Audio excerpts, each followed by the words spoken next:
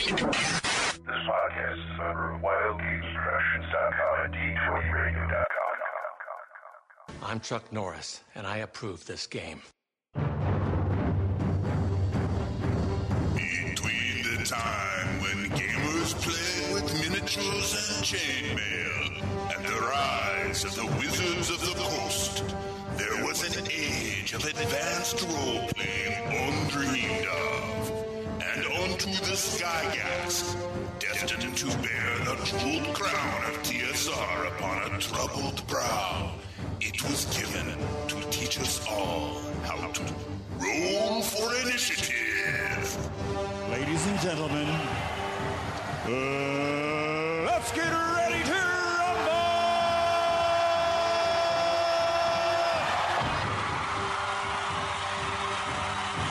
The Roll for Initiative Podcast, Volume 4, Issue 158. I am Vince, sitting with Matt. Hello, everyone. And via satellite phone, Nick. Hello, everybody. I'm at a remote location in Castle Greyhawk. Yes. I'm on the third level.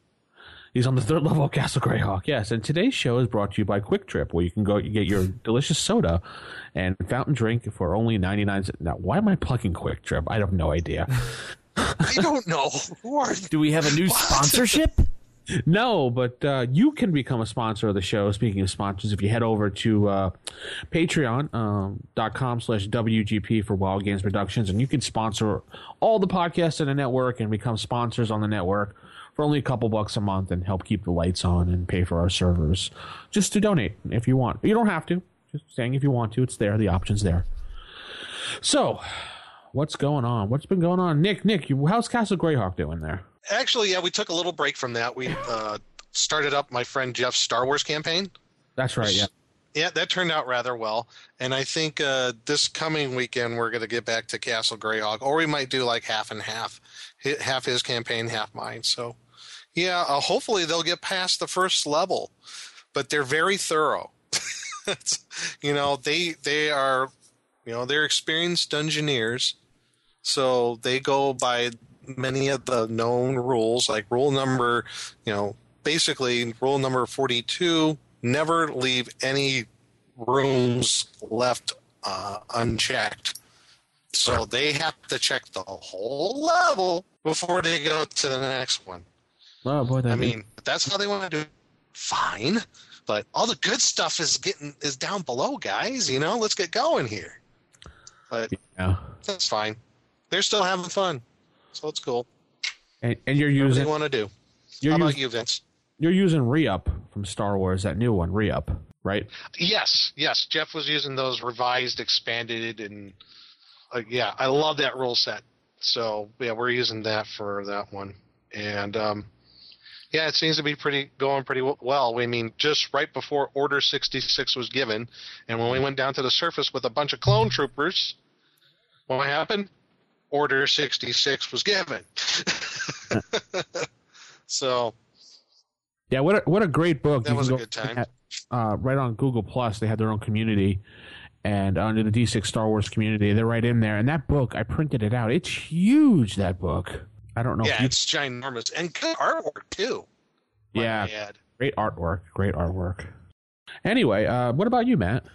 Well, we got in another session of the TMNT campaign, and I found that I had missed the week prior, so I found that my character had been at some point bopped on the head and kidnapped and thrown into basically like a large warehouse with a bunch of like buildings and walls and things that was basically kind of being used. They would gather mutants and humans would pay to hunt the mutants. So basically I was like wild prey. And then the rest of my compadres ended up breaking in and saving. So it's like a TMNT version of Running Man. Yeah, actually, that very much so. And my character had no weapons at all outside of... I am a koala bear, so I do have claws. So I was clawing things and being ornery. But and then there was even some mutants that were actually paying to hunt mutants as well, which was a little disturbing. Yeah, Turtles ones you using? Using After the Bomb or the actual Turtles? No, the actual TMNT, the revised. Oh, okay. So sexual orientation was not a mental illness in this game. Yeah, that was only in the first edition. Yes, only in the very first edition. But didn't you say you guys are using the After the Bomb one too? Yeah, we were using that for the purpose of like additional animals and mutants. I mean, we ended up using every TMNT book or an After the Bomb book for the sole purpose of just picking our animals. Like, my koala came from Mutants Down Under, and someone was a sparrow out of Mutants of Avalon. And then we also use ninjas and super spies for more additional martial arts and like some rifters, which our GM is kind of regretting ever doing. Because contrary to what Palladium says, everything isn't necessarily balanced the same between their games. No, definitely not. Yes, the system is compatible. No. The numbers don't always line up. The reason I asked about the After the Bomb book, because for some reason I thought I remember reading or hearing somewhere that's like one of those supplements from that game that's really hard to find. Well, it was a supplement for TMNT. Then, rare. After they lost the TMNT license, they made After the Bomb the main rule book. Yeah, because they couldn't get any licenses anymore. Right, okay. So instead of throwing the whole system away, they kept the mutant-based RPG, they just named it After the Bomb. Oh, okay. I get it. Yeah, so we're doing that, and we have another session tonight. We did successfully escape the Running Man, but then we found out it was actually being ran by, like, the Chicago Mafia, and that also lots of high-ranking government officials are in on it as well and don't particularly care for mutants, so it's kind of got that. It's kind of Shadowrun-ish because mutants are actually amongst the people and well-known, so it's like the dwarves and elves and trolls and whatnot of Shadowrun, so it's kind of got that vibe going on, but it's more modern-day, less cyberpunky. Mm-hmm. But, you know, it's good times, interesting, as long as you're able to deal with the quirkiness of the Palladium multiverse system. I guess I was reading it again recently because I was like, I might want to play this because a couple of my friends saw the book and they're like, hey, that's really cool. But for some reason, I just can't wrap my head around the mechanics right now. I don't know why. Yeah, it's different. The combat is very much based. There's a heavy influence on hand-to-hand combat. Yeah. With lots of rules for parrying, dodging, and kicks, and you have like.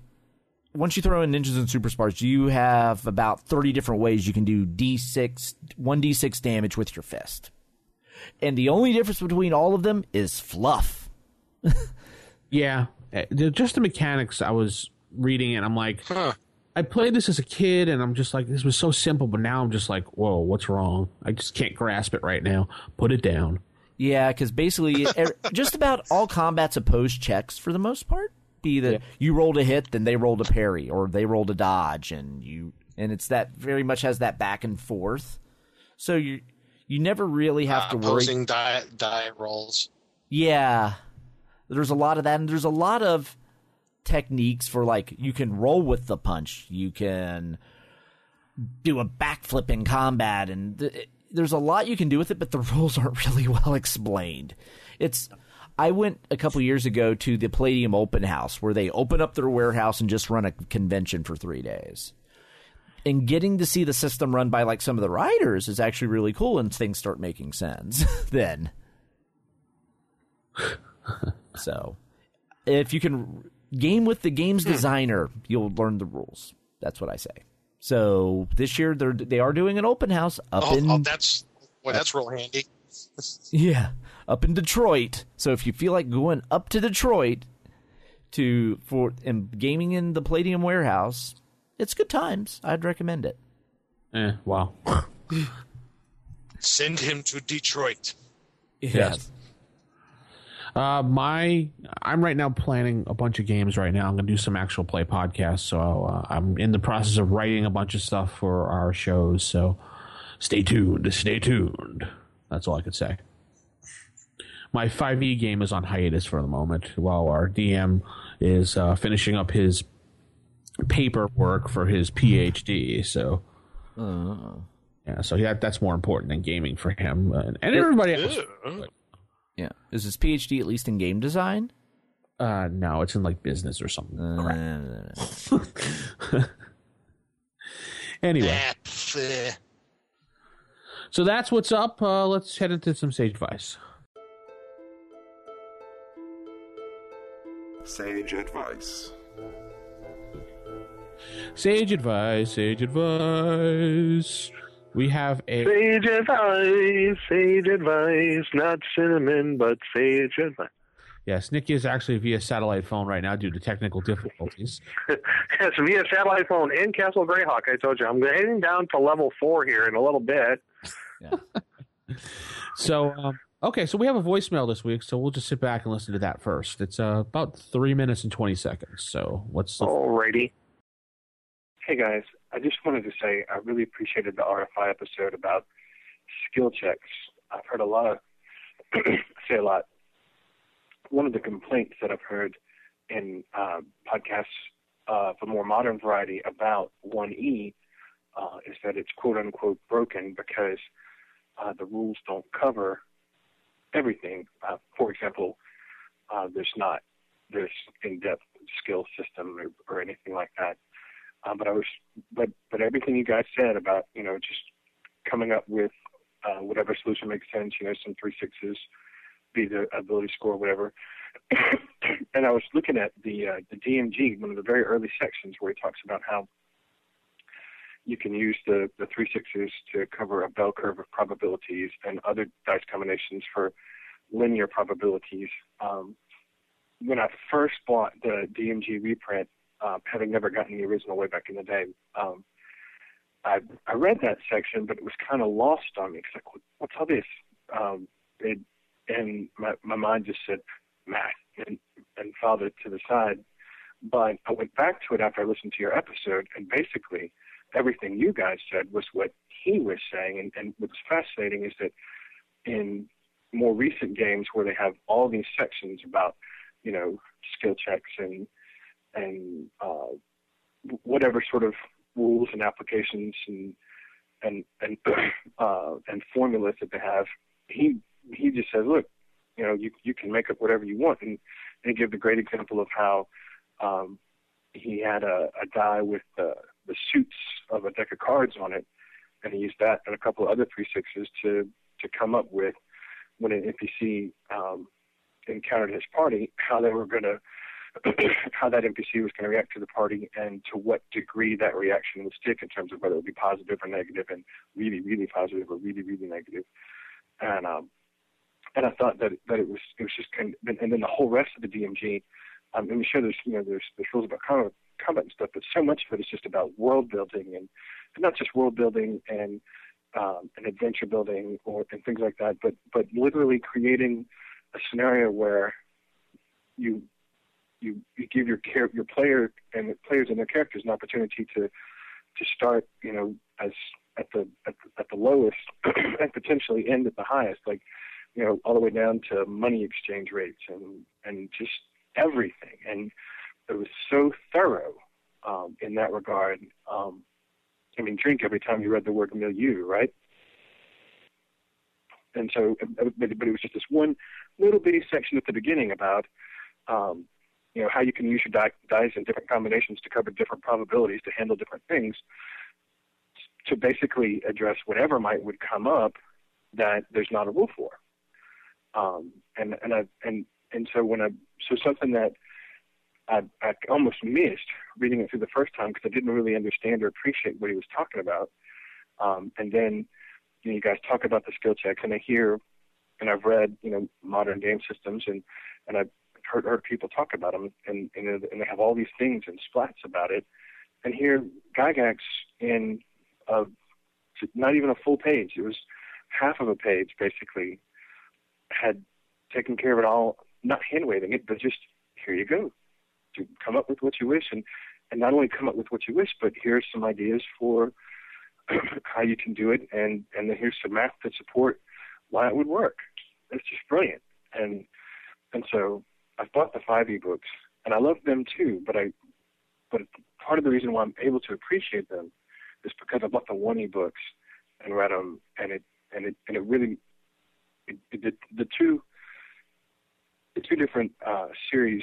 Understanding one helps me understand the other more both ways. Like, I was able to appreciate 5e because I'd read 1e, but now, having read 5e, I really all that much more appreciate 1e, and it's just kind of funny how that works. Anyway, love your show. Hope you guys are doing well. Bye. Oh, cool. Thanks for the voicemail. Yeah, the reprint covers are pretty cool. I mean, they reprinted the whole book for you. I mean, it doesn't look exactly the same as the old ones, but hey, if you want a brand new book, those are perfect. I know you have them all, Nick, right? Oh, heck yeah. I got all 3 of the reprints, plus, the nice added bonus of the reprints is I know the Unearthed Arcana one, they put in the errata that was in Dragon Magazine for it. So yeah.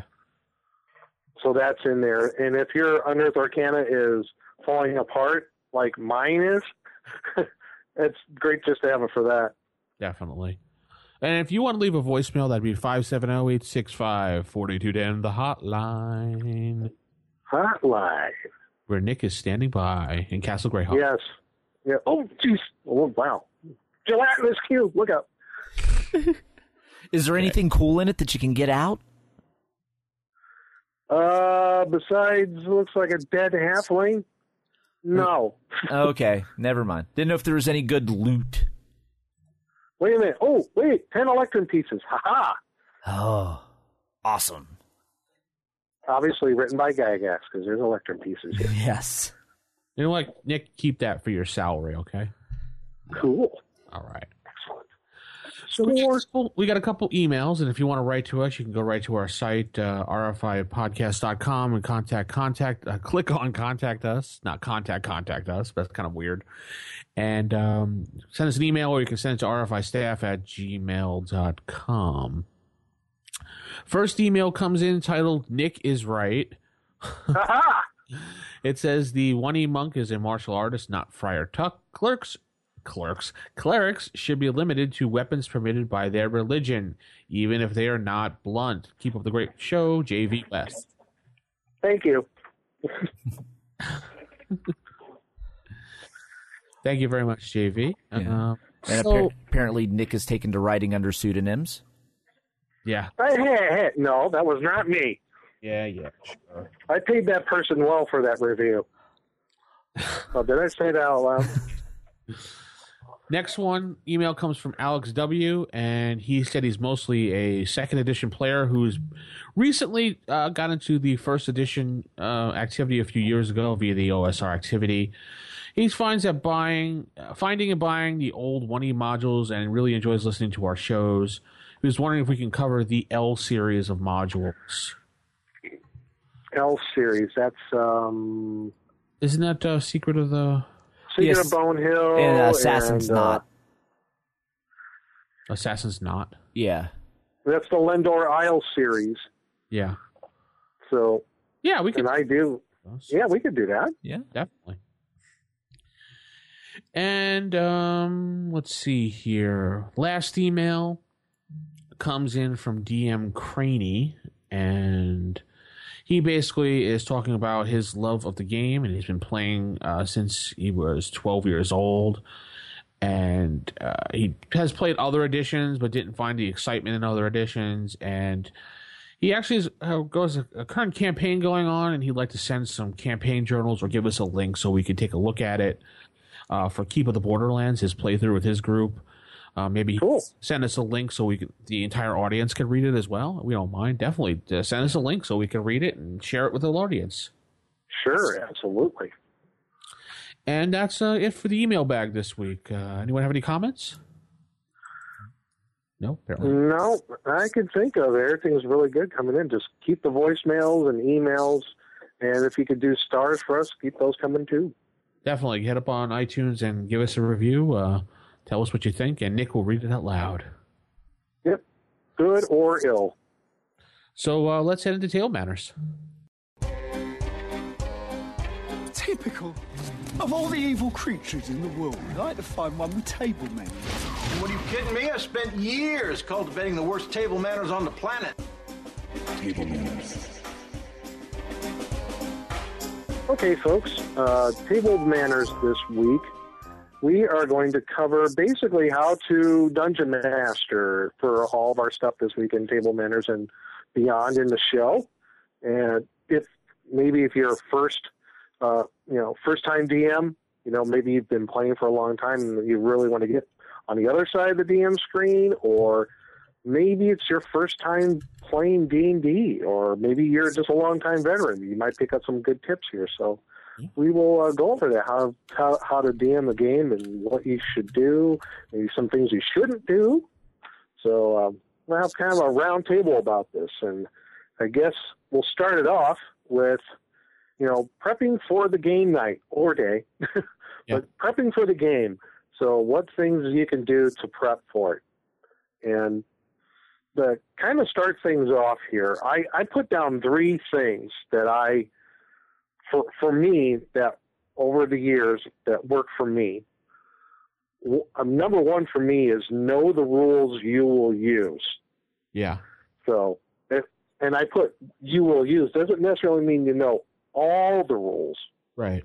But, the rules that you're going to use in the game that they're probably getting most common. And that some of these, obviously, combat, how saving throws work, thieving abilities, things of that nature. So that's my number 1 thing, with knowing the rules that you're going to use there. And I guess kind of a addendum to that is also before the game, let your players know before the game starts which rules you're going to use. And I think that's going to kind of play into our next segment is, which rule about the rule section in DM rules there. So, well, if I can add into your little section there of prepping, with your rules section, if you're prepping for, your rules, like you said, I find it best that if I'm using a rule that I'm unfamiliar with or something I'm going to have to reference again, go to Walmart and buy those little flag Post-its. You can get like these little tiny slither things for like $1. Oh yeah, like the mini Post-it notes, basically. Yeah, they're like maybe like an inch wide and 2 inches long, like a little flag for like when you sign. Oh, yeah, I know what you're talking about now. Yeah. Yeah, they sell them for like $1 in a pack, and there's like maybe like 100 something in there. Do that with the books sometimes if I want to look up something real quick, like a spell or something. I'll just slap that on the page, close the book, and then if I'm needed during the game, boom, pull open that little color tab that I mark the rule for. So that's a good way of doing that before your game. Right. Yeah, I actually tabs. Yeah. Yeah, I actually have a player's handbook that I marked up with that has the section for character creation, the races, the equipment, the spells, everything's just lined up. So it's like, okay, I need to find a spell. Here it is. I need to find this about this race. It's right there. It's so convenient. I've seen those books. Like I found a 2nd edition book that was marked up with those old school tab things that you would put your little notes on and everything. Right. Yeah. I don't like the perma ones. I like to move my little tabs around that won't put a mark on the page or anything. I guess I'm kind of annoying. Yeah, the one I have is a perma one, but it's also on a older beat up copy, so it's not like I was ruining anything that was pristine anyway. True. So when you have 4 copies of the book, you can do that. Yeah, I like those tabs though, because like you said, Vince, you can reuse them. Yeah. They won't damage the paper that they're on, and also on the tab you can write in pen, what that little section is you marked off. So like you say, okay, this is my section in the Monster Manual for Beholder, which might come up tonight's game. So here's all the stuff. I got Beholder bookmarked right there. Or you would do it in pencil so you can reuse it over and over again. Yeah. So those are nice. Yeah, that's a great handy little thing. I never even thought of that. So that could come in a little handy for anybody. Yeah, it was something I picked up a couple years ago when I saw one of my other DMs when he had his book out, and I was just like, oh, that's not a bad idea using those little Post-it flags. I never thought, I've seen them like every day at Walmart, but anyway. Yeah, also kind of going along with that, I guess if you have some sort of special rules that you're going to use in the game, or here's one that always comes up is like critical hits or fumbles. It's like maybe you've come up with your own tables for that. You could put that on, And print out a sheet of paper and put it right on your DM screen right there, or put on a 3x5 card or something like that. Anything you can put notes on, that'll help you as a DM do it. I mean, whichever is best for you. I think that's a good way to prep for your game if you need that sort of thing. And if the game is at your house, it doesn't have to be, but if it is at your house and you're hosting, it's a good idea, like a couple hours before or the night before, prepare the area, clean it up, get that stuff ready. So when it's time to play the game, everyone just sits down. Hey, how you doing? Great. What are we going to do for food? Blah, blah, blah. Done. Play. Done. Yep. It's all right there. Yeah, exactly. You should have everything that you need as the basic stuff, like you said, as a DM. Have blank sheets of paper, either like writing paper and or graph paper. Make sure you got your dice out. I mean, might sound stupid, but you know what? I've gone to my game night one time and I forgot to bring my damn dice. Boy, did I feel silly. And gosh, what else? Just some of the basics. Make sure you have something to write with. We all like using pencils. And I don't like to use pen because it's permanent. But we're all like, bring a pack of mechanical pencils with you to the game. That always helps. So all those little things, sometimes you don't think about until like the last minute. So get the books. So I guess what's that? Get the books you need ready to go, marked off. Get whatever you're prepping for the adventure written out on a notepad, or jot notes down with bullet points of what you're going to do during your adventure that night. Always overcompensate for what you're going to do just in case. Yeah. Don't undercompensate. Like, think 2 things will be enough. If you think, I go by this rule. If I think 3 things will be enough in a 4-hour session, I always put 4 more on top of that just in case. Right. Yeah, because you never know where the game's going to take you. That's true. Right. You never. So that's what get through. You may only get through 2 things, because they like to fool around and talk. So you never know. Mm-hmm. I also go around and will make photocopies of any charts that I may need, like the hit charts. And if I don't have a DM screen, I will also go through, if I'm using a module, just photocopy out like the stat blocks, so that way I don't have to flip and reference them, or spells or maps. So that way I'm not. Okay, and it was on page 20 of the module, it says, and that way you have a better flow. Anything that will reduce the amount of time it takes flipping through pages to find something is what you should do. You know what, another little good tip I learned from one of my games locally here is I give everybody those clear binder sheets that you can slip papers into for a notebook. Mm-hmm. Yeah. I give everybody one of those to slip their character in, and I give them a dry erase marker, so they can mark up their character sheet without actually marking their character sheet up. Yeah, we did. Some people in my group do that too. So if you get hit points, you can just write down -7 and -3. Mm-hmm. Right, and it doesn't affect your character sheet. Your character sheet doesn't get all grimy and everything. Right. Yeah, and if you want something a little more that'll hold up over time, if you get the plastic holders for like 8x10s that are basically glorified giant hard card sleeves. Yeah. You can dry erase on those as well. Oh, yes. Yeah, that's a more expensive route, but yes. Right, yeah, but you buy one, you won't have to worry about it ever again. True. Too, so. Okay, so that's pretty cool, but a good way to start off things. So, like, going from knowing your rules that you're going to use, and also being courteous, letting the players know, okay, these are the rules we're going to be using. So... Right. And how to prep everything like we talked about, the little basic things. But number 2 on my list is read the adventure and read it again and again. Yep. So do you pick a module or do you do homebrew for your prepping camp? I guess it could go either way. What I'm saying is, like, you should be familiar with the adventure, You should be familiar with everything that you wrote down for something that you did homemade, or if you're using a free published adventure, module, then you should be as familiar with everything in that module as you can. So that takes away. That should take, at least for me, that works. So when there won't be any surprises coming up in the game that you didn't forget something in the adventure. I just like to try to know as much as I can before I get into it, so I won't feel like I'm delaying stuff in the game trying to look things up.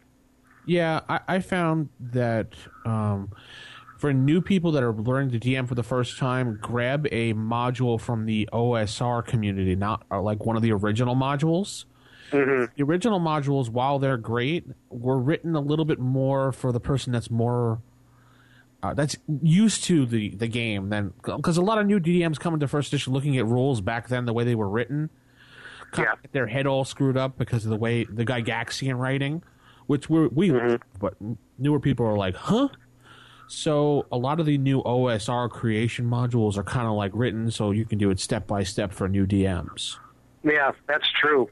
I think as far as like some of the original stuff, I know Keep on the Borderlands is still pretty basic if you're talking pre-published modules for like a beginner. But, you know, what if you're DMing later on for, for more experienced players and they've gone up in levels? I mean, yeah, some of the stuff can be, where you read it can be pretty daunting, kind of complicated. So. Let's see. Pacesetter Games has some great modules. Expeditious Retreat Press does them as well. Lesser Gnome, a great. He just put out a new module. I'm sorry, the name just slipped my mind right now. Death and Taxes.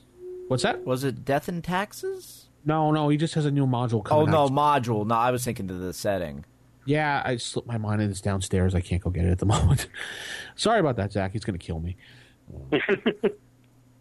So yeah, just go around. You can actually just do a Google search or go to RPG Now and look for OSR. And then you'll even be able to find free ones as well. There's a lot of good free stuff out there. Oh my goodness. Right.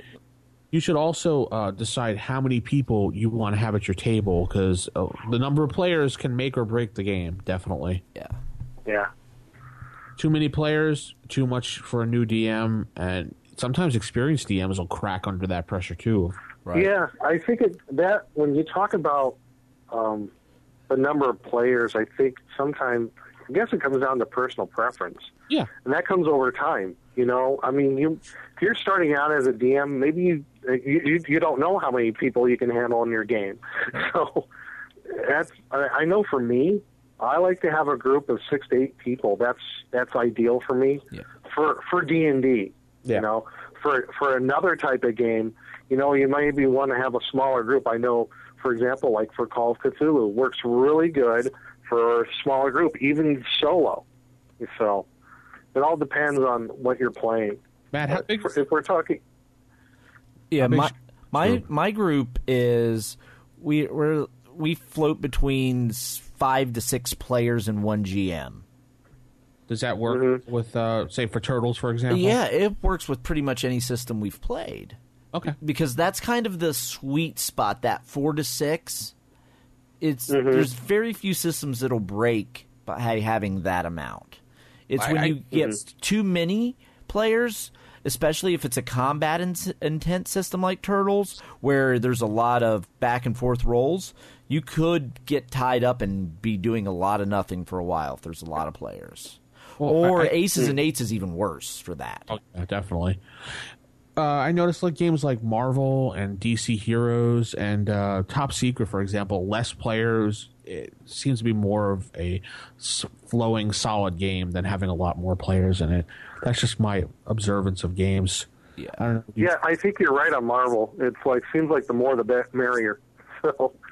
Well, I was saying the less the merrier for me. Oh, I'm sorry. Less is more? Yes, less is more. I think it also, with Marvel, depends on what supplements are you using, because that Ultimate Powers book really changes things a lot. I know that it does. Thacko's Hammer Group was doing their own game on Monday night, and they were doing Marvel with the Ultimate Powers book, and I'm like, because Glenn was telling me about it, DM Glenn, and he was like, uh-oh, be ready, because that book breaks the game. Yes, it does. And you're not careful. I know I got a copy right here on my shelf. That book was hard to find at one point, the Ultimate Powers book, and now you can find it when you throw a rock inside the store. I mean, I could find 3 books at once now. Yeah. Right. Anyway, so another thing you should worry about other than players at the table is snacks. I know it sounds stupid and silly, but it's going to happen. You're going to sit there for a time, and people are going to get hungry, or they're going to get thirsty. And then it's going to be like, there's no snacks at the table, and someone's going to say to you, do you have anything to drink? And then you have to say, well, no or yes. So either have it at the table or don't have it at the table. Right. Or tell everybody, hey, everybody, please bring a bottle of soda for yourself or a snack for yourself. You know, I'm cheap. I'm not buying anything for the group. Right. Right. I think that's pretty common with a lot of groups is everybody will bring their own stuff. It's almost a given now. When you have game night, at least I know from my players, and also when I play, it's like one of the things I do is I have some snacks for myself. Everybody likes to bring their own stuff, but also there's, I guess there's a few people in our group that like to share a whole bunch of stuff. Like I know, like Sherry in our group, she likes to bring the mini Reese's peanut butter cups. Yeah. So bring like 2 bags of those, and we'll all just like get into those for like our dessert. Everybody brings like a meal, not just beyond snacks. I think you're also talking about. We also make it very sociable. It's like we're all going to have like a. Since we play late, we're going to have like a dinner break. We're all going to like, I don't know, get Taco Bell or Burger King or order out pizza or something like that. Well, so way I was brought up, because families and everything, whenever you go to someone else's house, it's always polite to bring some type of snack or whatever. Mm-hmm. So whenever I game, I used to always bring like 2 bags of chips or 2 bottles of soda.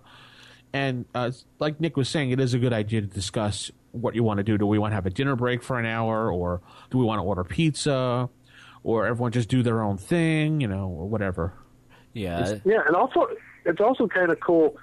Maybe you have some things that you'll mix it up a little. Like I think I've talked about on the show, every November around Thanksgiving, we have our game night in November. It's a potluck. Everybody brings like a favorite dish they like to make, and we make just a big sort of event out of it. Yeah. A nice social night. It's really fun. Everybody gets so full.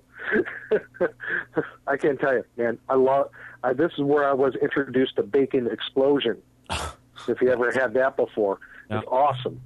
Oh, Bacon Explosion! It's like, oh my gosh, when I was so good. When I was in Pennsylvania, when I used to go over to my friend's house, we used to always just drop him like $5 or $10, and then he would have like this big smorgasbord on the grill, and he would cook hamburgers, hot dogs, sausages, whatever you would like, steaks. He would just cook it with the money we gave him. So you can always do that as well.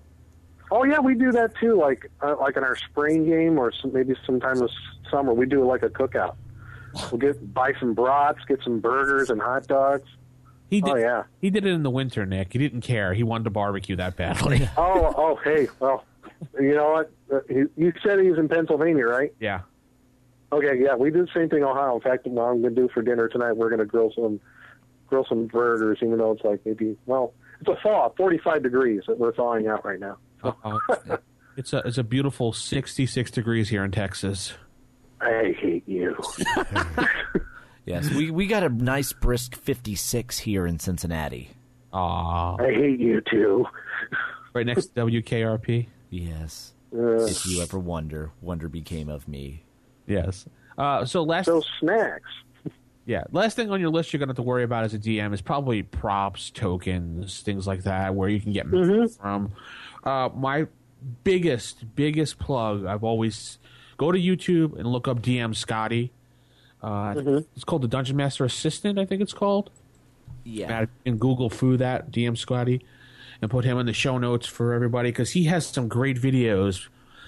He was on our show a while back, too, if you weren't familiar with it. I forgot what number, but he actually takes common things like cardboard around the house and makes a DM, a really cool, like, 3D DM map out of things. It's really cool. He does just a glue gun, paint, some cardboard, and he makes some really cool stuff. Scotty's such a nice guy, too, and he's like the MacGyver of DMs.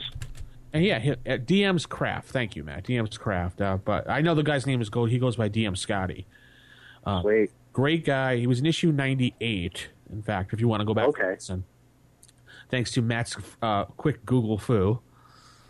Ooh. Found DM Scotty for us. Yes. Good old Matt. Yes, the joys of my massive show note archive. at my fingertips. You can't share with anyone because only you could decipher it. Yes, I use OneNote, but an old version of OneNote. So, and plus, just don't ask me about anything prior to issue 29. The years before Matt. Yes. When you talk about like props and stuff, Vince. Yeah. One of the things I just kind of think about is for using props or some sort of visual aid for the game.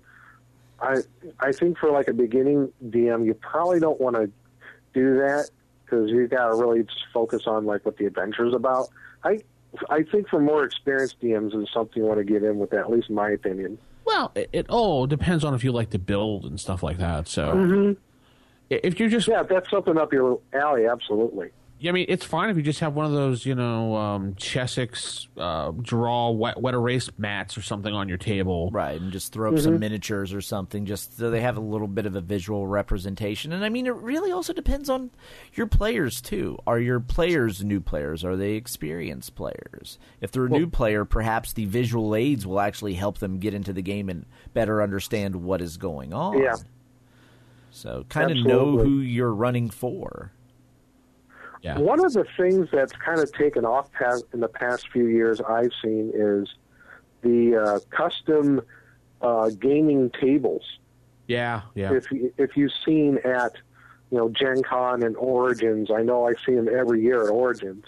Yeah. Is I forget the name of the company, but Geek they Chic. make there you go, Geek Chic. Thank you. And they actually for the past I think 3 maybe 4 years they've rented out like a whole area near the big barn too, if everybody knows what I'm talking about.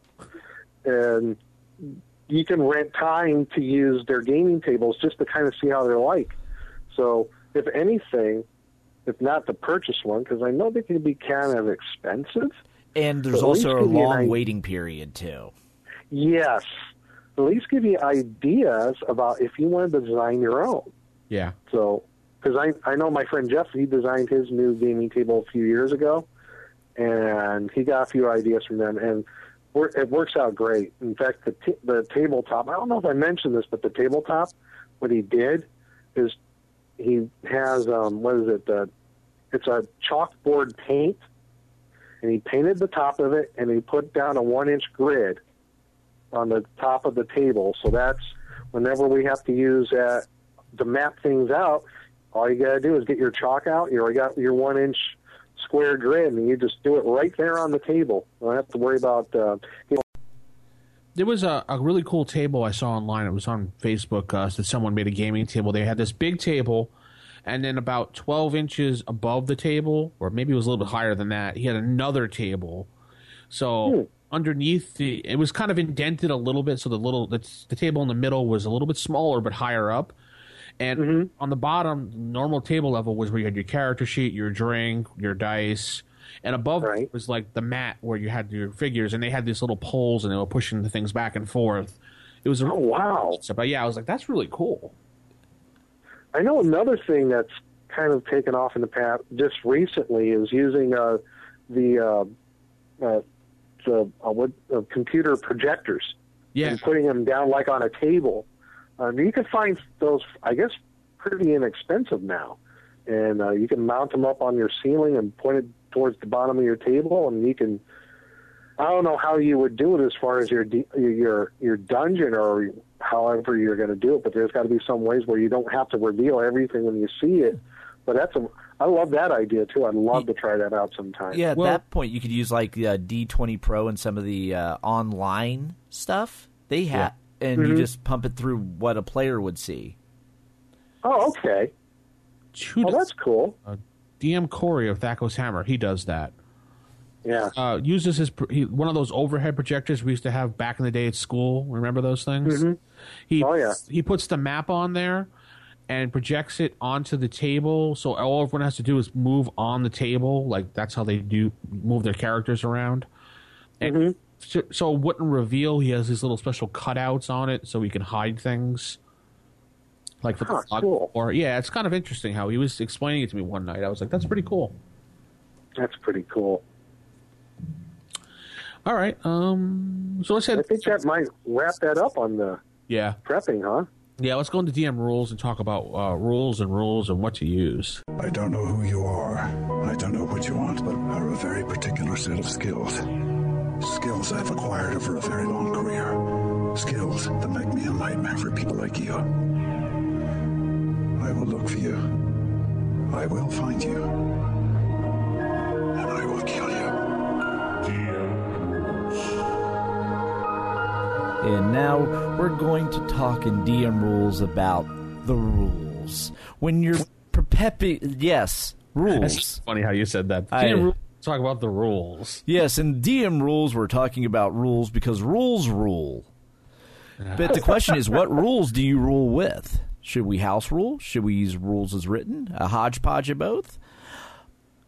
When it comes to the rules, first off, figure out, and for me, when it comes to prep, who am I running this game for? If you're running it for a new group, I would say you avoid some of the more complex and laborious rules of the game to keep it moving and keep the game flowing so that way the players get sucked in and enjoy it. And then you can add the complexity. Certain things like the overbearing, grappling, pummeling rules probably wouldn't use for first-time players. Another one that leaps to mind is psionics. Probably wouldn't throw those at new players. No. It's best to just say if you're going to do house rules or just take the book as written, like rules as raw, as they call it. Decide right off the bat, are you going to use this rule, not use this rule? Write it on a piece of paper and have everybody take a look at it, or at least tell everybody what you're doing. So say, I'm not going to use this rule.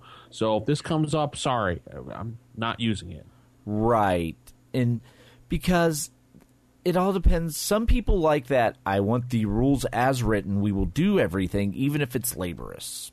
Yeah. Most people aren't like that and don't want that. They just want to have fun when they game. So I tend to err towards the side of keeping the game moving. And if I'm unclear of a rule or that corner case comes up, if it's going to take me too long to figure out the rules as written, I'll just come up with a DM fiat and go with it and keep the game moving.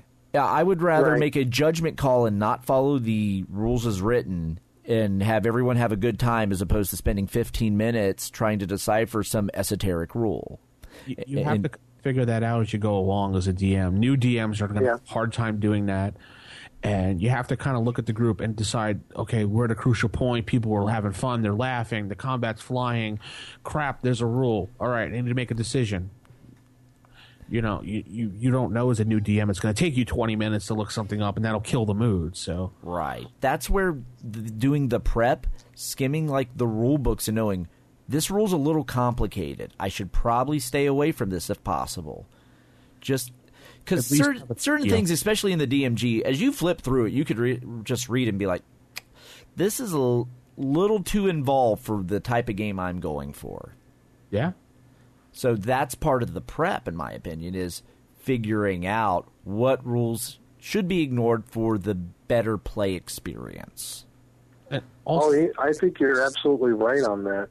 And one of the things that you can do to help avoid some of those things before the game starts, maybe a week or so before, one thing I like to do is I drop maybe, depending on how long it is, I drop a Word document on my computer, and I'll have in there, okay, this is the campaign, these are the rules that we're going to use, here's maybe a couple house rule stuff that I'm going to use, and this is what we're allowed and everything, and I email that to everybody in my group, so there's no question on what rules we're going to have. Everybody's on the same page. Right. I'm a big fan of the session 0 where everyone sits around at the table and makes their characters as a group. And you can work out that sort of stuff at session 0 as long as you've put in the prep to determine these are the problem areas of the rules that I kind of don't want to deal with.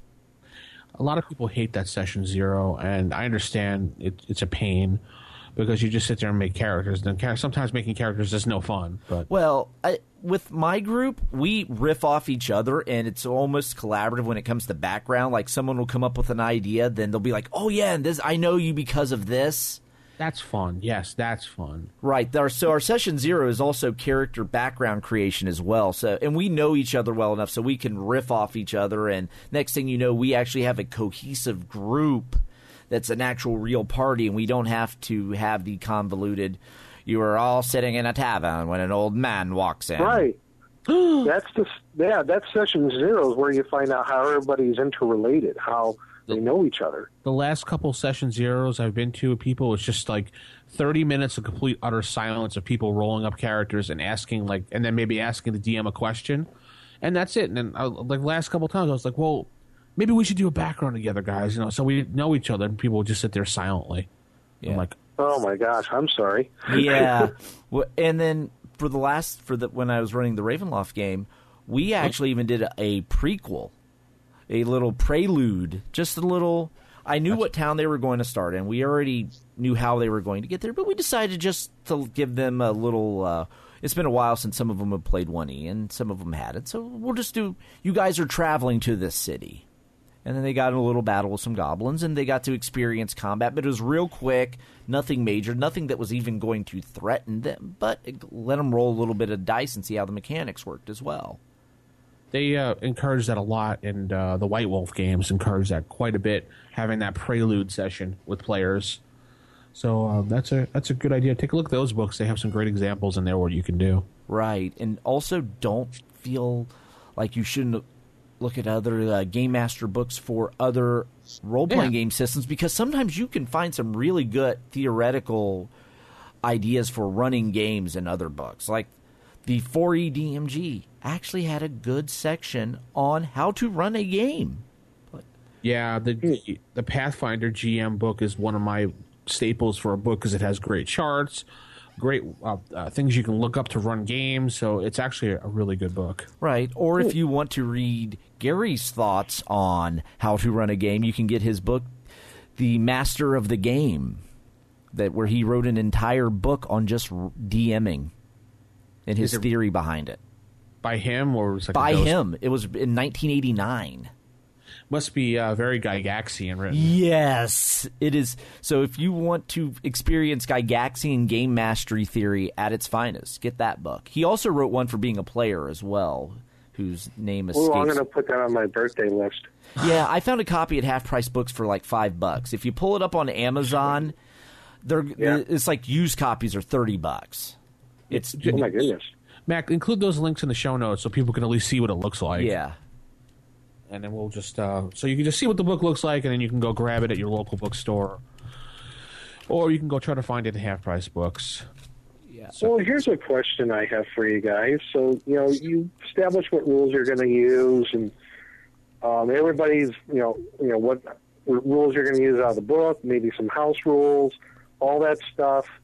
Well, what if you have a person or a couple of people in your group that, I don't know, they just don't play well with others. They seem to be a bit disruptive. It's like, as a DM, what do you do about that?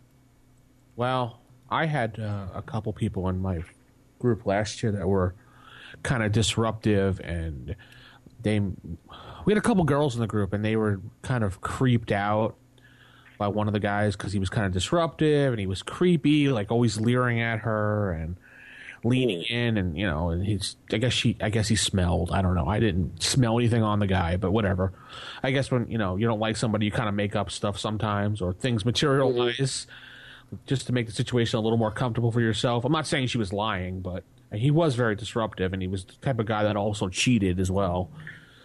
Ooh. Yeah, he changed his alignment a couple times, and then he changed his stats a bunch of times when I wasn't watching. And I finally called him out on it. I said, you do it again. And then finally a third time he did it, I was like, dude, I pulled him to the side, and I was like, dude, you know what? You just need to go. Pack up your stuff and hit the road. The group says you're disruptive and annoying, and please leave. And he left. That was the end of him. Oh, wow. And that's a stranger. Like, just someone you game with. If it's a good friend, and he's disruptive, I would say take him to the side and be like, dude, what the hell's wrong with you? Yeah. Never do it during the game, or unless you have to. I mean, if it's so disruptive during the game that it's ruining everyone's experience, you could be like, dude, what the hell's the matter with you tonight? And then, go from there. But it's going to kind of be embarrassing. So I always suggest to the side.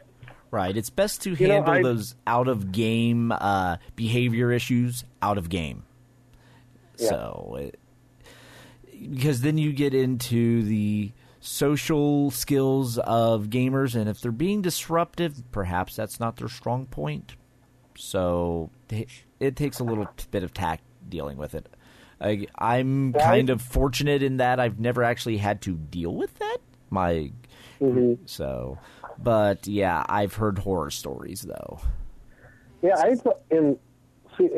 think you got two different environments. You got the one that's either at a game store or at a convention.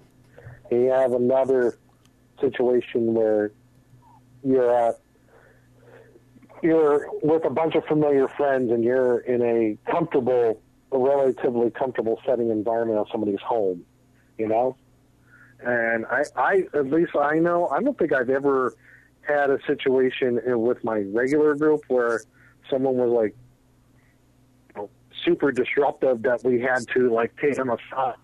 Usually when someone's being kind of jerky, everybody tells them, hey, knock it off, don't be a jerk. So, but when it comes to convention, I've seen it. I think we all have. Yeah. Where you get, there's that one guy, he just seems to be pushing everybody's buttons, and he's just not, he's really bringing the group down, and that's a hard one. That's a difficult situation to deal with. Yeah, it happens, and you have to deal with it. Yeah, and I think the only time that I actually saw one situation where the person was so disruptive, they had to get the convention staff and escort them out of the building. Oh, wow. So, yeah, I've seen that before. So hopefully it doesn't come to that. Sometimes it does. So about lastly here on the list, what do you do as a DM? I thought it was one to you, Nick, first, because you like to do a lot of pre-written modules and things like that, I've noticed over the years. Yeah, I've kind of gotten away from that, but mostly, yeah. What do you do when you read it out and the players are supposed to go according to the module route A, but instead they pull a 360 and go route B on you? What do you do in those situations? Well, luckily, because my group does that all the time, they like to break the adventure. It's their MO. I'm used to it by now. So, but that's a good question. Maybe you have or you did not anticipate. Well, that as a DM, that's something you have to you just got to go with the best of it. Sometimes you might just, oh my God, have to wing it. Just be confident of your abilities, and you might just take it as it comes, and that's okay. If they want to go to Route B instead of Route A, okay, fine. That's what they're going to do. All the characters might die, but hey, why stop them? If that's where they want to go. You can always move things around your adventure and somehow get the players back on track to where they need to go. Sure. I've always, perfect example is you design a dungeon and you say you have 35 rooms in your dungeon for the night. And you put the big bad at number 35 halfway across the dungeon thinking, okay, this is perfect. Somehow the players, you didn't think about this, but the players take a left, a right, or whatever, and boom, they get to door number 35 within the first hour of the game, and you're like, oh, crap. Now what do I do? What? Guess what? Move the big bed from room 35 to another room. Who says the big bed's just going to be sitting there waiting in 35? Maybe That's true, because they don't know. Yeah. Maybe you could say, if you have to logically put it in your head, well, maybe he left the room to go check on something in another room because you have, I don't know, for example, people hidden in slave cells somewhere, and he's, wants to go see how his sacrifices are. Maybe he went to go check on them. Maybe he left his lair alone. So you can always move the big bad around. And some people might poo-poo that idea of because they're thinking, well, the DM wrote it that way or whatever. It should be there. They'll make up some excuse like that from listening to this. I know that. I know we're going to hear that. No, but the DM's not cheating. It's not. It's not cheating. The DM is not cheating. He's not cheating the players either.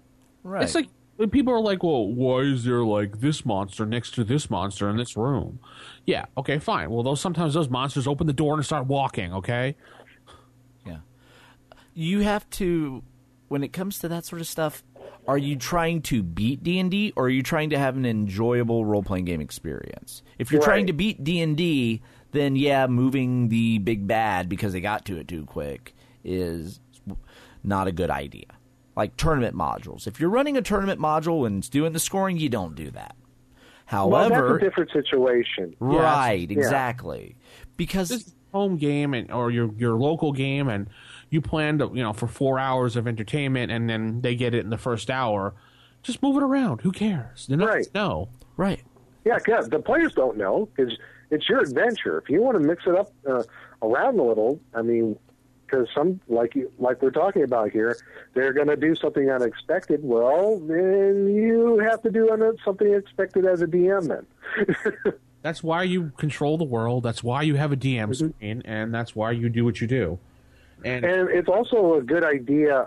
And this has happened to me several times in my regular home game, where my players are going to do something, and I have to think about, and I'm like, it's something that's, I don't want to say disruptive, but it's a very unorthodox thing that might be happening, or they're going to be doing something that's kind of crucial that I didn't expect. It's always okay for a DM to say, okay, I need a few minutes to think about this, what you're doing. Oh, yeah.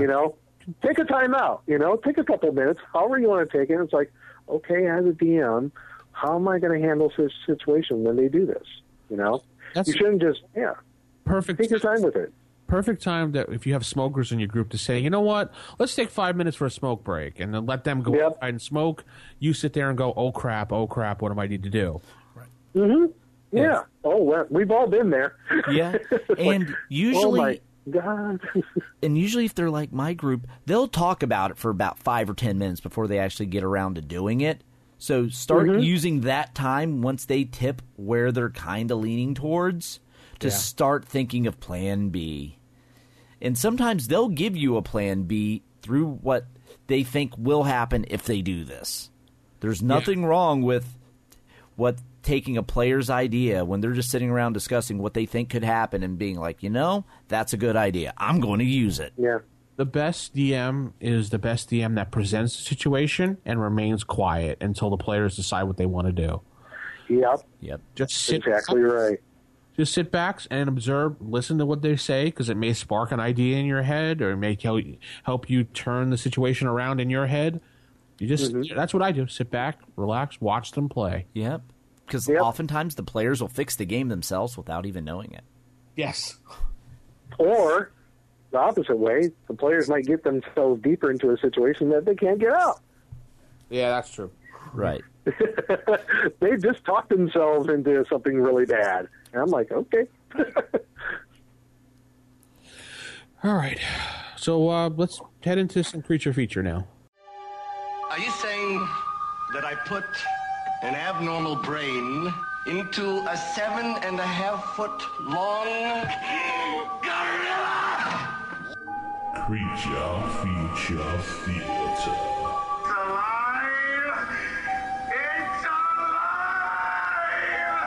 And now we're in creature feature, and we'll talk about... Oh, speaking of creatures, hold on. In the castle here. Oh, yeah. Sorry about that wandering monster there. Tucker's kobolds. Oh. Are you safe? Are you in a secure location? Shut up. Yes, I am. I am in now. Okay. I'm in room 422, I think. 4th level, Castle Greyhawk. Shut the door. I'm good. Okay. Okay. Don't forget to spike the door so nobody can... Oh, I'm spiking it right now. All right. Good. All right. Now that Nick is secure we can now talk about the creatures as opposed to having them wander into the segment. Yes. Okay, with creatures, first off, if you know you're going to be using monsters when you're prepping your game, go ahead and have their stat blocks handy. Make photocopies, write down the essentials, have it all handy so that way you're not flipping through the monster manual. Yeah, on an index card or a printout, like you said, or right. Just keep the book flipping to a minimum. Same with like their treasure loot. Go ahead and pre-generate that just in case the players happen to decide to loot their stuff, because you know they will. Pre-generate it. That way also, if when rolling that random magic item and you realize, oh wait, I don't want them to have that because that'll break the game. We'll talk more about that in our next segment. But that way you can fix those sorts of things as well. Oh, yeah. And also, if you pick creatures, pre-generate their hit points as well. Right. Oh, yeah. Instead of sitting there at the last minute going, oh, crap, what am I going to do? Okay, we'll make it 12. Just pre-generate all the hit points you need for all the creatures. Have it on the card next to it in parentheses or something. Or And or if you forgot to put the hit points down, just use the max hit points available. That's what I do. Yeah. Okay. Also, depending on how you do your experience, pre-generate the experience. Because that is a convoluted formula. Especially if you're doing the per experience points per hit point of the monster. So pre-generate. I have to say, for what second edition got right, they had all the XP for the monsters right there under the the creature information. Right. Well, I always do my experience. I always say, okay, and you'll get experience next session. That's what I do. I usually do experience at the end of the session because I'm not the greatest at keeping notes of like maybe role-playing things that they did that'll also get them extra points. I prefer handing that sort of stuff out when it's fresh in my mind. So I do that too. Because I don't want to cheat anybody. It's like I don't want to forget, like from the previous sessions, like how much experience points did we get? Like, did somebody write it down? Right.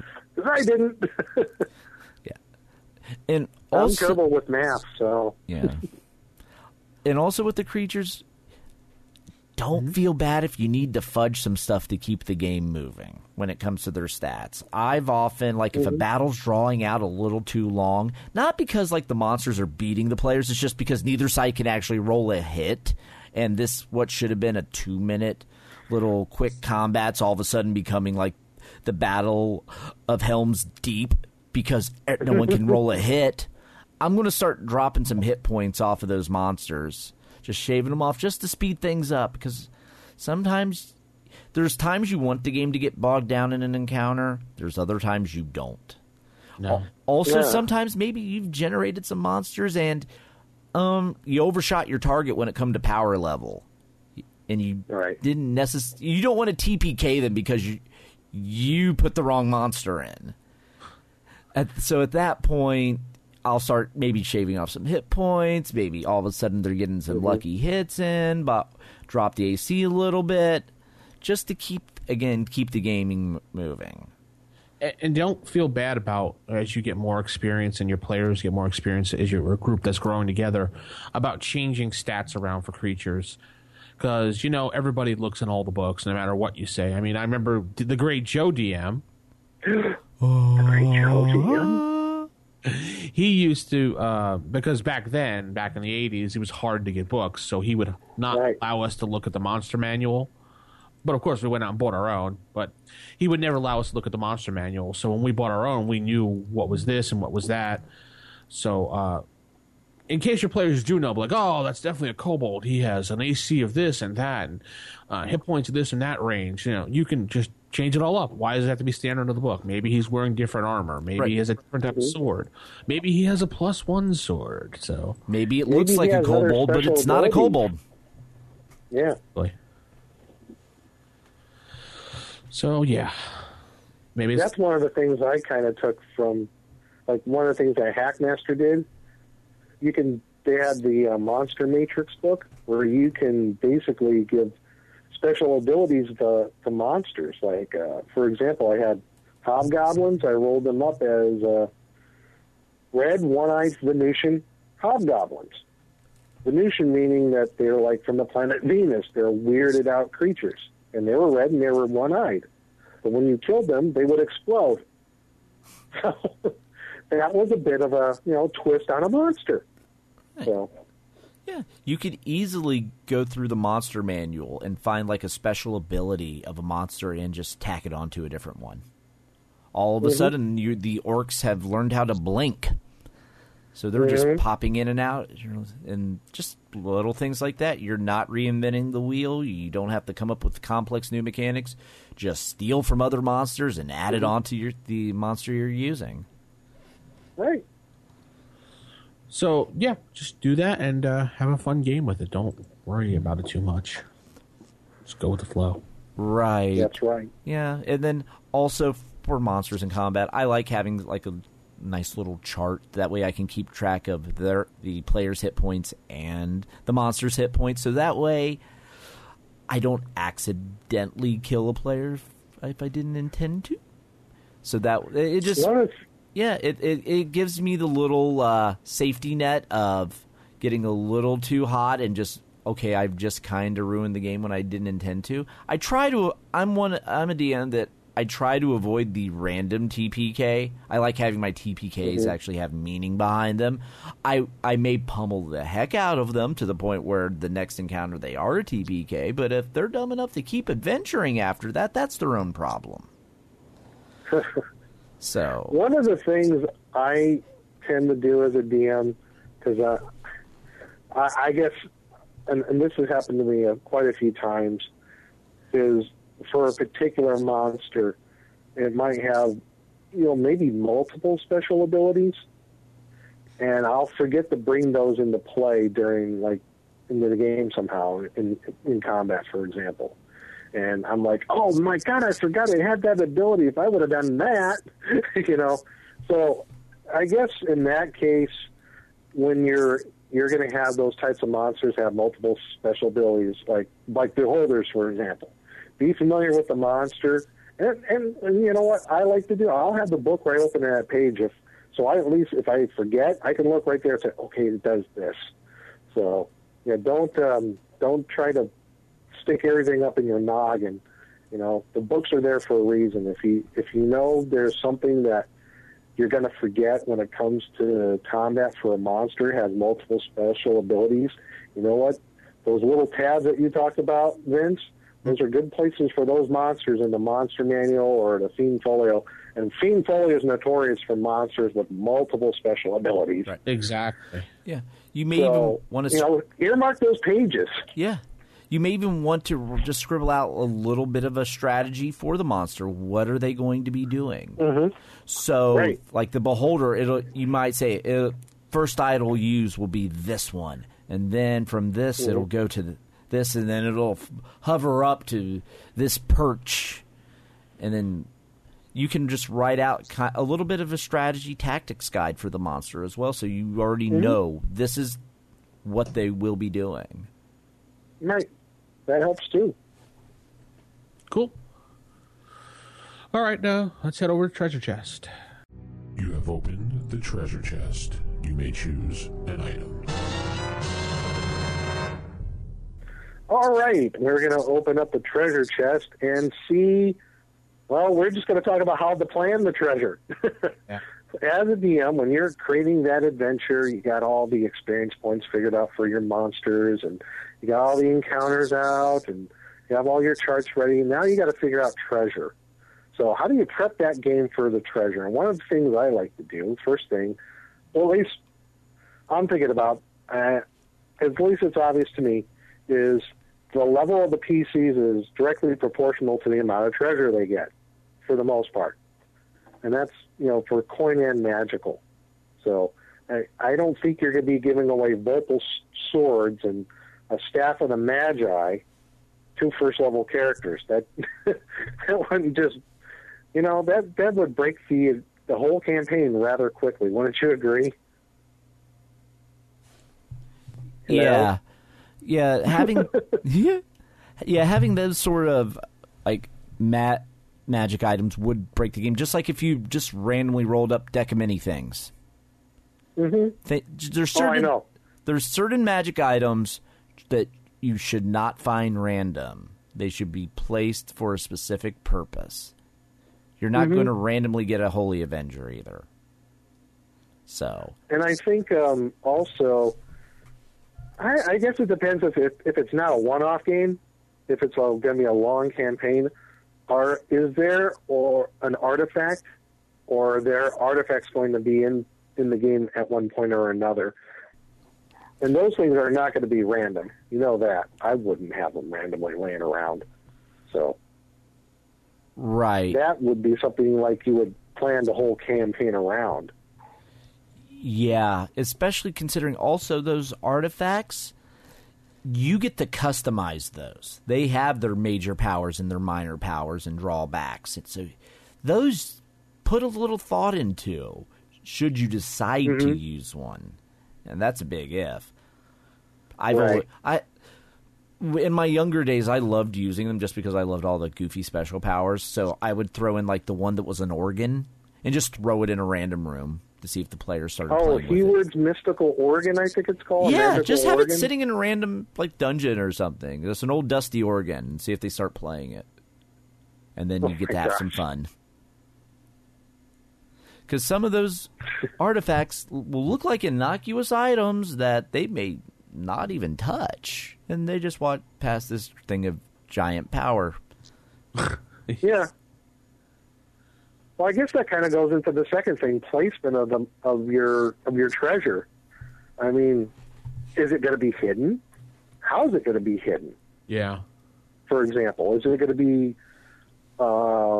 invisible somehow? Is it going to be behind a hidden door? Right.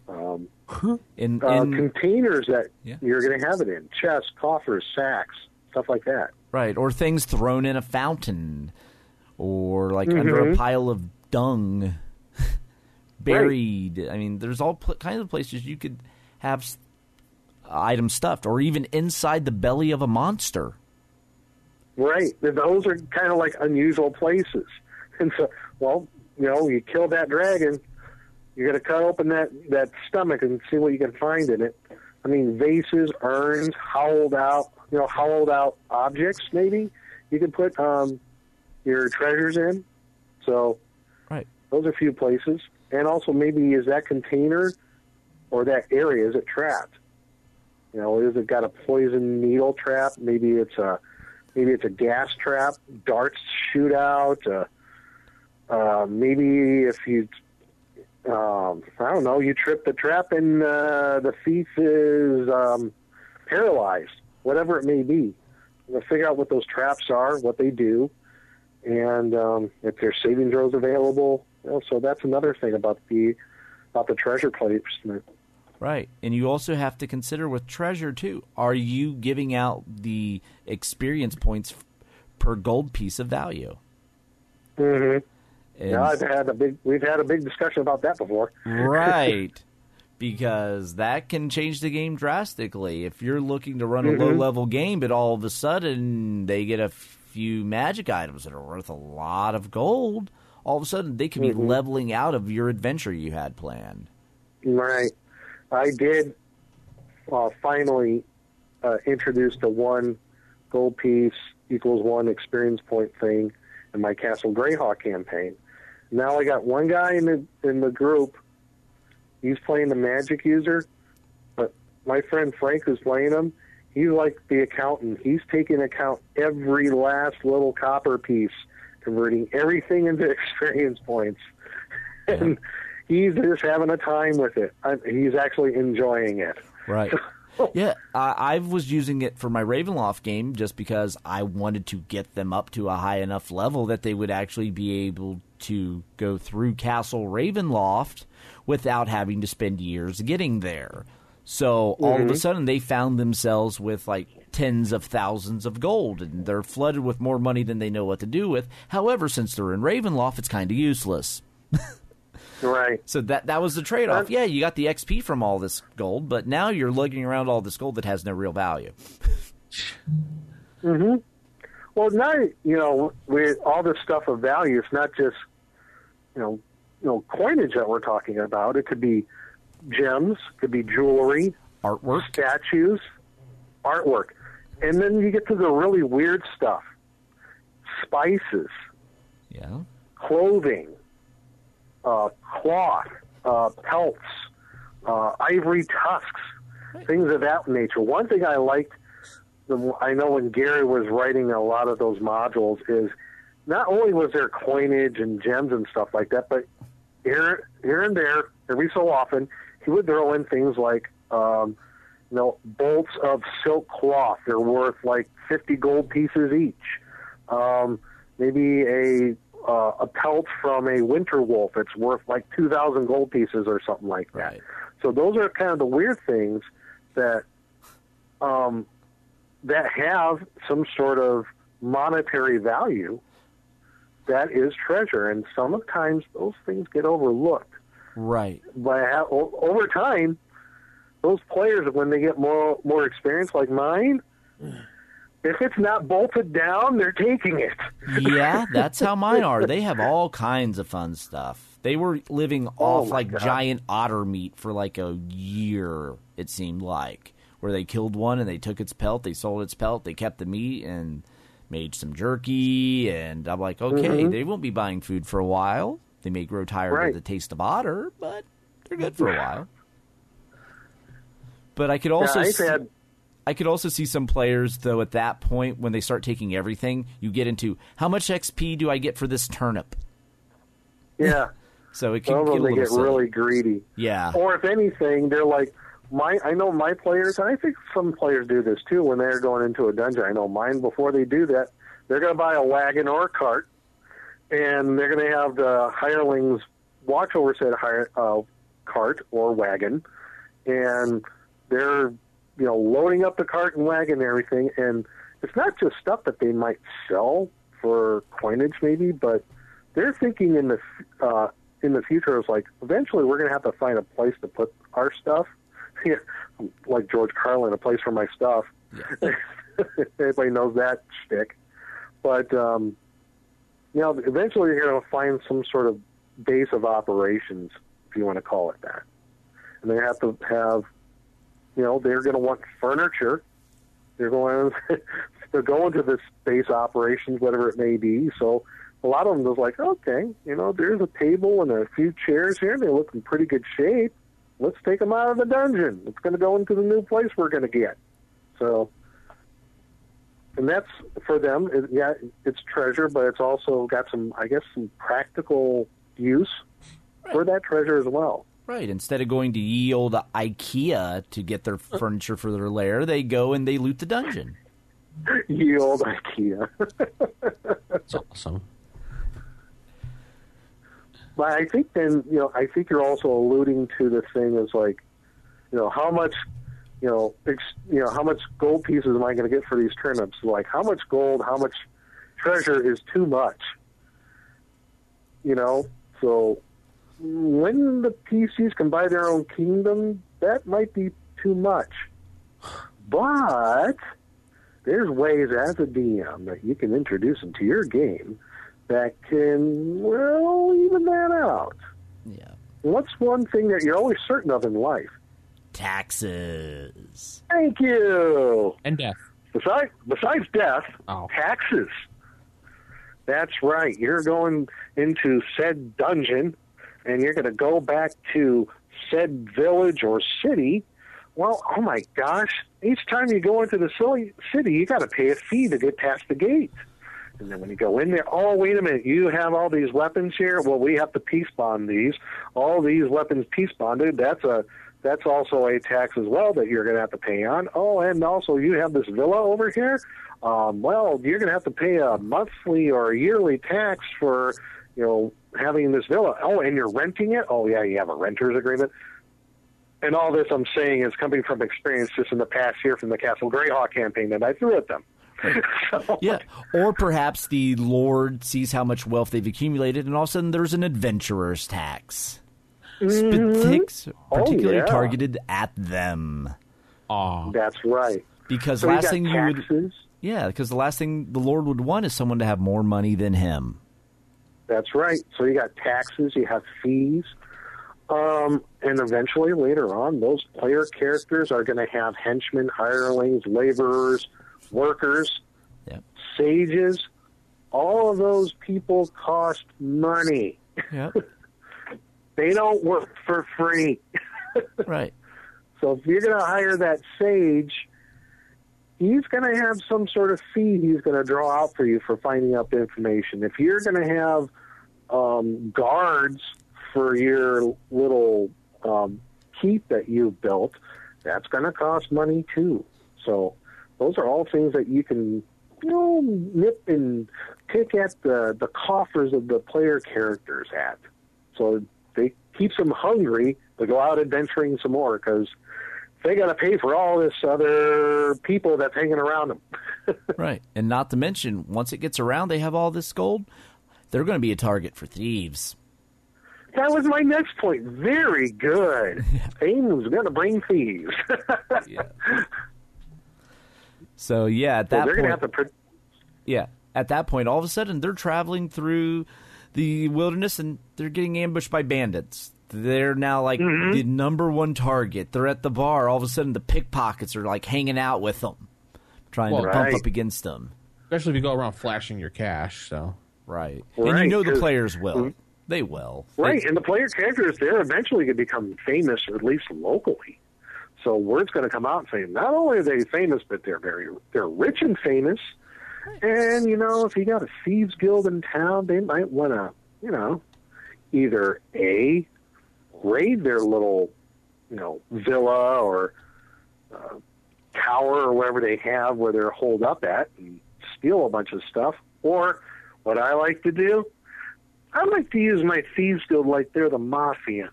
They come in there, we're going to give you an offer you can't refuse.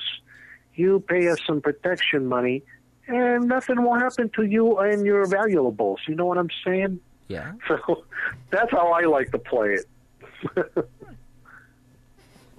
Right. So there's plenty of ways to part a player and their money. Not to mention, you could even have have them buy player some character. Now, player and his money, that's different. Yeah, true. Yes, the player characters, you can also have them part with their money. Perhaps they go to buy some magic items or something, and they're not actually magic. Or they're cursed. Yep, they're cursed. Perhaps the old snake oil salesman comes through towns, shilling some wares, and the players are like, "Oh, we could use some of that. That's a good idea. We need that." And it's the only place you can get it. They buy some, and they're like, oh, we just got scammed. Now you also have a new adventure because they go down and look for that snake oil salesman and seek revenge. Right. So many different ways that you can get at the player character's money so they don't feel too rich. They're always going out trying to get more to pay for their lifestyle, essentially. Right. Or you put them in an environment where it doesn't matter how much money they have. If you all of a sudden have all this, like, tens of thousands of coinage and you're traveling to a far-off land, are you going to cart that much coinage with you? No. You're only going to take a little bit with you. So, or convert it into something that's a little more transportable. Right. At which point, then you have to find someone willing to buy it at that, at which point you're probably going to lose some value through the exchange as well. They're going to want a fee too, won't they? Right. So, so all of a sudden you can nickel and dime them to death. Oh, sure. So. Death by 1,000 cuts almost. Right. At which point they'll be like, we're tired of money. We're just going to go adventure and take what we need. Dry. We're just going to live out in the forest. Then they end up with so much wealth just to file their taxes. They have to hire another hireling that's an accountant. Right. And he might be skimming off the top. So. Right. Well, I think we covered treasure pretty well. What do you think? Definitely. Yeah. Okay. It's going to wrap up the show this week then. Yeah. Okay. Good one. About good stuff. How to be a good dungeon master. We're going to title this, or how are we going to title this one, Matt? Shall we steal Gary Gygax's title for his DM book? No. Well, that might be copyrighted. Yeah, let's just keep this as How to Dungeon Master. Or tips to Dungeon Mastering. Dungeon Mastering 101. Yes. There we go. Dungeon Mastering 101. There we go. I am typing. That'll wrap up Volume 4, issue number 158. We're going to say, keep it original, keep it old school, and good night, everybody. Good night. Good night, everybody.